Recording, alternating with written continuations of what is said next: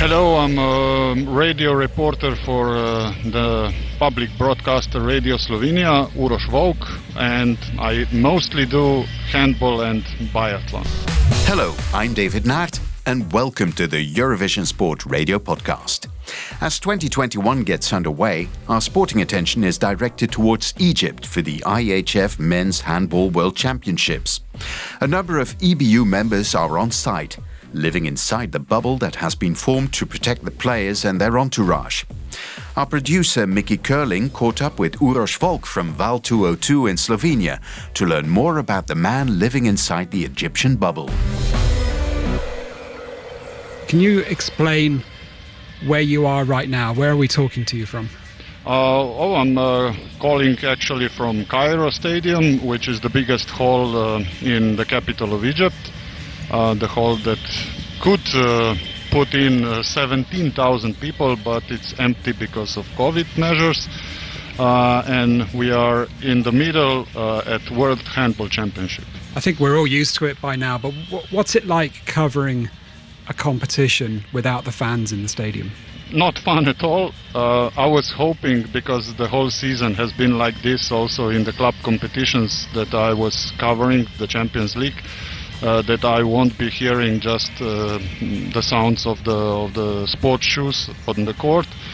I was hoping for some fans. They wanted some fans. They tried to get them inside. The last information just a couple of days before the start of the tournament was that it will be about 20% of capacity of the halls, and then after a lot of protests, especially from Europe, because all of the best players come from Europe and the teams as well.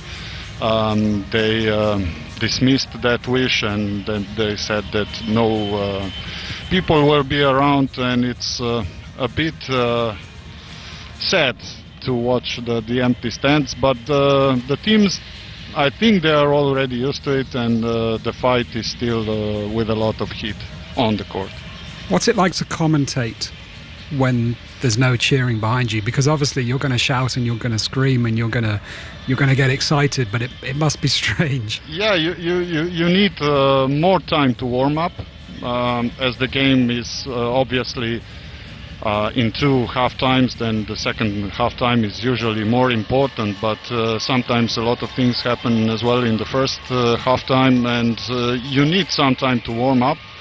Actually, there was only one match of Slovenia at this tournament that I needed to shout a little bit, that I was in the moment, that I caught the moment of the game, and that was we needed to win that match to have some chances to move to the quarterfinals, and we did it.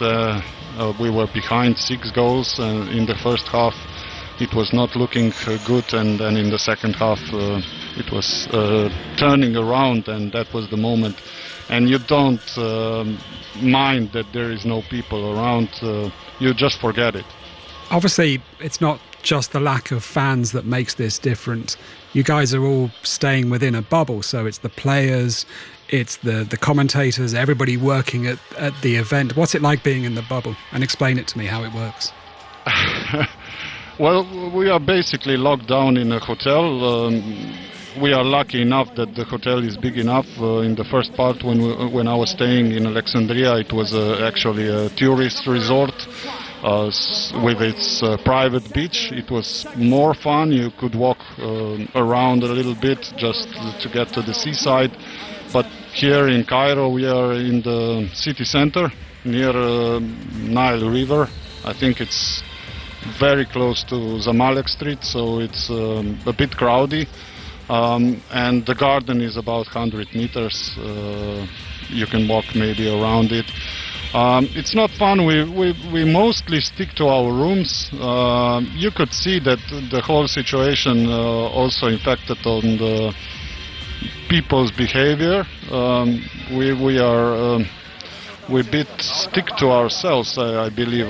We look for contacts, for conversation, but we still have, I don't know, some kind of fear. Most of the people have it, and even though we are in the bubble, safe, let's say, it's not what I was expecting and what I wanted. So let's hear from a couple of your colleagues who are also living life in the bubble. Let's first of all hear from Nuno from RTP Portugal, and then Arnaud from RMC in France. Working here has been life-changing experience. We are currently going through extremely difficult times thanks to the pandemic. I spend my entire days locked in the hotel and only leave to go watch Portugal's matches. When I'm confined in my room, I edit all the material collected from the reports. I get a PCR test every 72 hours at the hotel. So for now I think it's negative, but we don't have a paper of the results, so I presume I'm negative.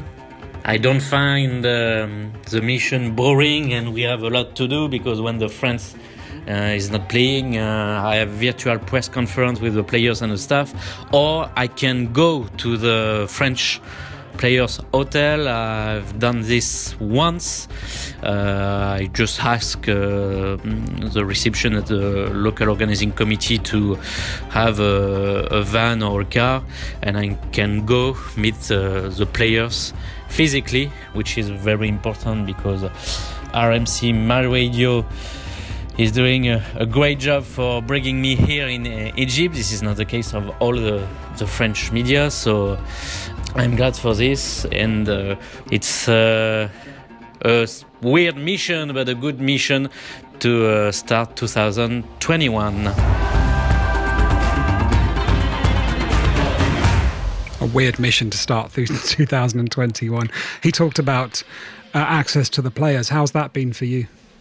I might say I'm lucky. In both bubbles that I stayed, so in Alexandria and now in Cairo, I'm in the same hotel.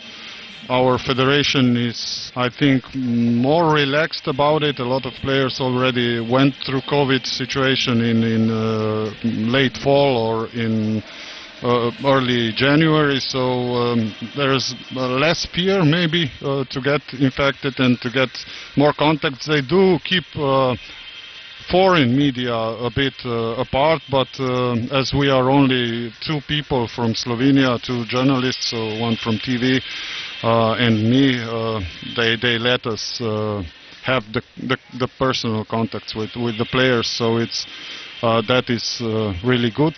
Otherwise it would be unimaginable. How does the mix zone work? Because of course we're used to the mix zone being a bit of a scrum. How has that been working for you after the matches?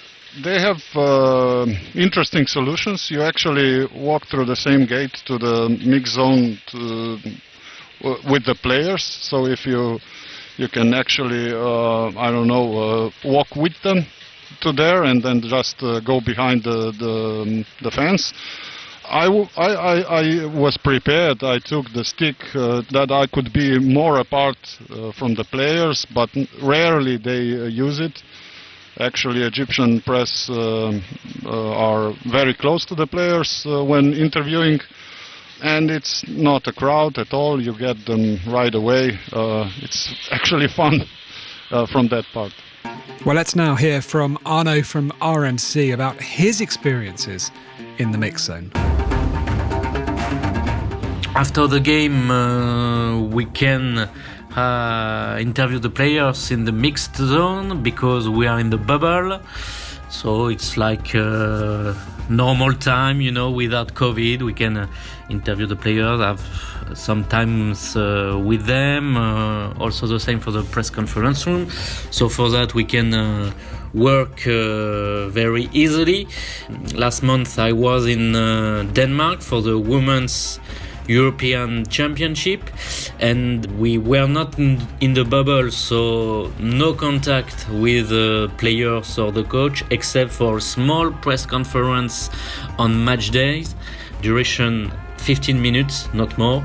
So for me, this World Championship in Egypt, it's more easy to work with the mixed zone and the fact that we can interview players after every game.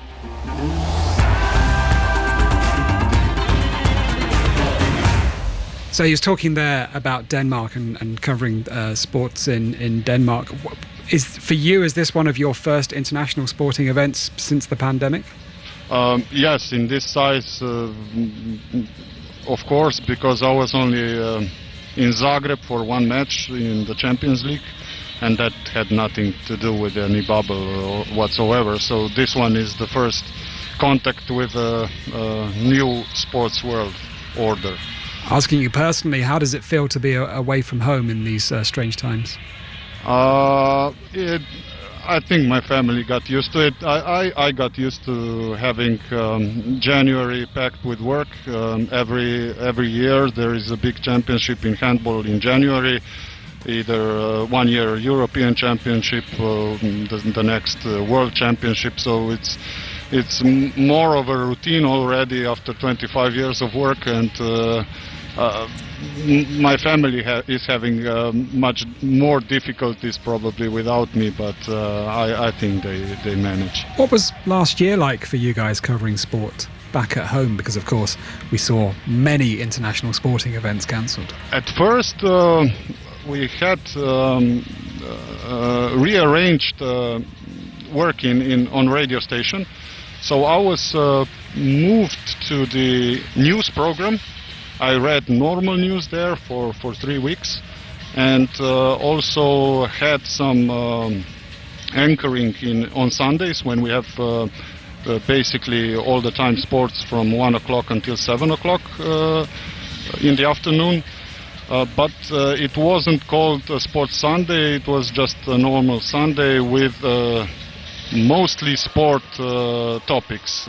We used to call our sportsmen around Europe, what kind of experience they have with COVID, how is it in, let's say, Spain, in France, in Poland. So we were in touch with them, having information from first hand. Then it was also I worked with Marko Sivak from Radio Croatia, because in Zagreb there was an earthquake, and basically we tried to work everything from home. If it didn't work out, then you came to the office, but the office was mostly empty. Talking to your colleagues across Europe, I think there was this idea that sports broadcasters, just by the very nature of having to travel as often as you do and having to establish, audio IP connections from often difficult circumstances, that there's a resilience that's built into your job. Would you agree with that? Yeah, I believe so. I hope so. I hope the listeners enjoy it. I know that there is radio is something special for me. I'm not that old, but I still listen to radio on a transistor, so on a normal device. I rarely listen to it over internet. Okay, without asking you how old you are, because I think it's rude to ask you that, let's... No, it's not a problem. I'm 45. 45, okay, similar age to me. What's your background in sports broadcasting and radio? How did it all begin for you? It actually begins accidentally. I came to Ljubljana. I'm not from the capital. I'm from a small city in the south, more near to Croatia border. I came to the capital to study journalism, and then my brother asked me, he saw an ad that there is an audition for radio journalists, radio reporters on the national radio for help in sports department before the Atlanta Olympic Games in '96. So it was summer of '95 when I got through the audition. But at that time, I don't know if the younger listeners are aware of it. I think we had in our office only, there was no computer, I believe, in '95 in our office. We only have the typewriters. It was the romantic times. We did a lot of phone coverage with early mobile phones, and afterwards it got more quicker and more easier to work with computers because you get a lot of data, of course. And I believe the year 2000 was more or less the year that I enjoyed most at the early years, because at first it was my first handball big event, European Championship in Croatia in January. very near to my hometown in Rijeka. There was a preliminary round. And then I went to cover Paralympics in Sydney, and it was one of the most wonderful experiences I had, not just because it was far away from home in Sydney, Australia, but because it was a great event. So Sydney in 2000, and of course we're talking to each other at the beginning of 2021. There's 21 years between those two events. What are some of your other highlights? Well, the first Olympics I did, it was in Vancouver, 2010. It was the Winter Olympics. We stayed in Whistler. I did biathlon in Whistler, near Whistler. And then I also did some snowboard events and ski cross events in Cypress Mountain, which is just up the city of Vancouver. I had my own car. We rented a car, our company, our radio station. So I drove there, and it was really bad weather for, I believe, the whole competition. It was really foggy, windy, and rainy, if you believe it, all together. So from my commentary position, which was situated on the very top of this huge stand for 10,000 people. First you have to climb up the hill and then climb up all those stairs up. You could not even see the finish line. So basically it was a weird experience. Weird also because my editor, now my editor, he's a bit younger, he was doing interviews on Cypress Hill for that snowboarding. It was raining, foggy and windy, very cold. And I accidentally locked myself inside the commentary position, and he couldn't get inside for about 20 minutes. I didn't hear anything. I had my headphones up, so he was like banging on the door. Okay. This was your boss, though, yeah? He is now. At that time, he wasn't. So I was not. He's a great boss. But there were a lot of strange or let's say difficult working conditions. I did in Pyeongchang as well a couple of years ago at the Winter Olympics. We didn't have a commentating position at all, so I mixed with the crowd in the arena. I took a spot next to the cameras. It was actually about 100 meters away from the finish line, and I did snowboarding from there. I watched the last hill. I did see the start. I knew on which side the Slovenian rider is on, and basically it was a decision where they should have taken a photo finish. It was that close for the finals or for the small finals, and I knew it right away that he lost. I mean, that says so much, doesn't it, about being present and being there in the venue. And that leads me to an interesting point. You know, obviously you are on site right now in Egypt, and you're talking there about being on site covering snowboarding. Why is it so important for you to be on site and not to just be commentating from home? I believe that for radio, studio commentating is not the thing. I think that you have to be on site. For TV, maybe as a viewer or as a listener of the commentating for TV commentators, maybe I can watch it and listen to it, but it's still not the same. Maybe people don't know it, but if you're out of information, everyday information of the team, out of contact with them, out of contact with any kind of environment, the championship, whatever, in whatever sport is on, then this is not commentating. Back to Egypt now and your 21 years on site covering international sports events. How has the technology changed in that time? A lot, as I said. First they changed technically.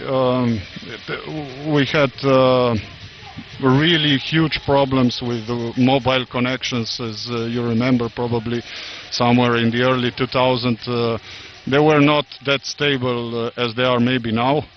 I remember then I had a basketball game to cover in France. I think it was Cholet, and the hall was full of iron pillars, and the connection was really bad, and I couldn't do anything. So I had to go out from the hall every 10 minutes. They squeezed me in the program. I did some reporting what happened in last minutes and went back to watch the game. And as I wasn't in the hall, you sometimes lose a lot of information. Then we try. All of a sudden, they introduce us to MP3 format, how you can record yourself and then send it over email, and that made things much easier. You could work off time after the match is over. You were not so much in pressure, and you could do it later maybe and send it to Ljubljana, to the office, to somebody to edit it into the news. So now things are much easier than they were before. I'll ask you what things have been like for you now, today, in Egypt, connecting back to your broadcast centre in a moment. But first of all, let's hear the experiences of Per from Swedish Radio and Arno from RMC. Technically, in the arena, everything is fine. We've had the help that we need so far. And I think it's a good commentator stand, and well, there's nothing to complain about, really. We have a little bit problem with the IP line, so for radio commentary it's a little complicated, but we have a backup solution, and the Egyptian technicians are working to make all the things good.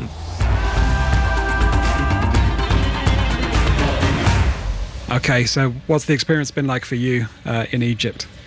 It works fine. I was a bit afraid that we would have much more problems because before arrival I checked how the internet basically works in Egypt, and I know it's usually very slow, but as they promised faster connections, and they delivered. But actually my experience started a little bit different because I was a bit late, maybe more optimistic. I traveled a day before the first match of Slovenia, and as I arrived around, I believe, 8 o'clock in the evening to Cairo airport, it took me 3 or 4 hours to be there, to have the PCR test, to wait for the luggage, to get the visa, and then also travel to Alexandria, which is about, I believe, 300 kilometers away from Cairo. I arrived late. They didn't give me another PCR test as they should in the hotel. They told me to wake up early in the morning, and I had it at 9 o'clock, and then they said, you are going to wait 24 hours for the results, and I was stuck in my room for the first Slovenia match. Oh wow. So so you managed to watch it, what, on the local television, or? Yeah, I watched it with Arabic commentary colleague.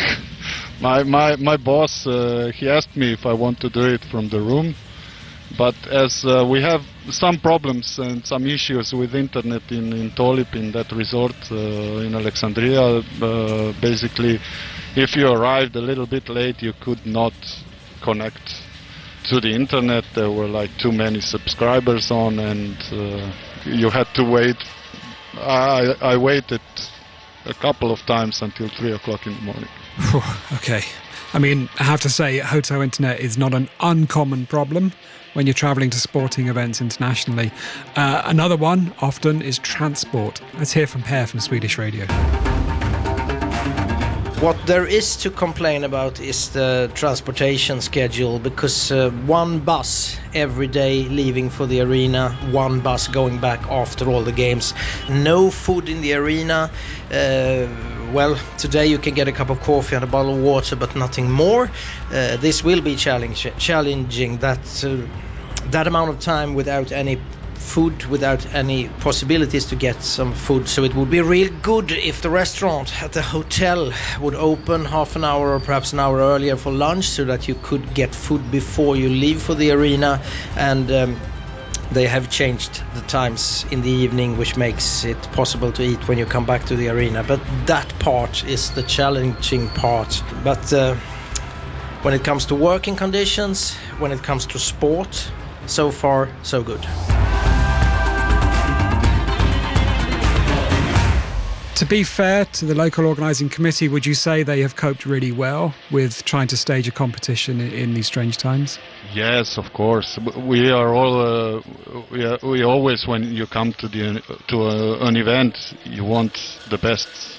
You want them to serve you front and behind, but it's a good event. It's basically no bigger mistakes that they did and the sport is their priority and the priority of the listeners and of our priority of the commentators. So the sport is good. Everything else, it's not interesting for the public, I believe. So you talked earlier about being a traditional radio man. You listen to everything still on the transistor radio. But obviously the world has changed a lot now. I'm sure there are demands on you to create content for social media, to create additional audio content. How does that look for you? What do you have to do above and beyond just commentating on your matches there? I believe that there is no actual pressure, but basically on let's say, older reporters for doing a lot of social media posts or whatever. I do have a Twitter account, I don't use it. I do have a Facebook account, it's my own. So I rarely use it for work. So basically the only thing that changed a little bit is that I said, okay, if there are podcasts that I can do, I will do them about handball. And I started a year ago with an ex-Slovenian national team player that I knew could talk really good. And we started doing podcasts about handball. It's called Zeppelin. I from Egypt, and he comes to the studio. Okay, let's hear a little tiny bit of your podcast now. Sjajno, skoraj da pod strop dvorane, potem pa Zeppelin na rokometnem Euru 2020.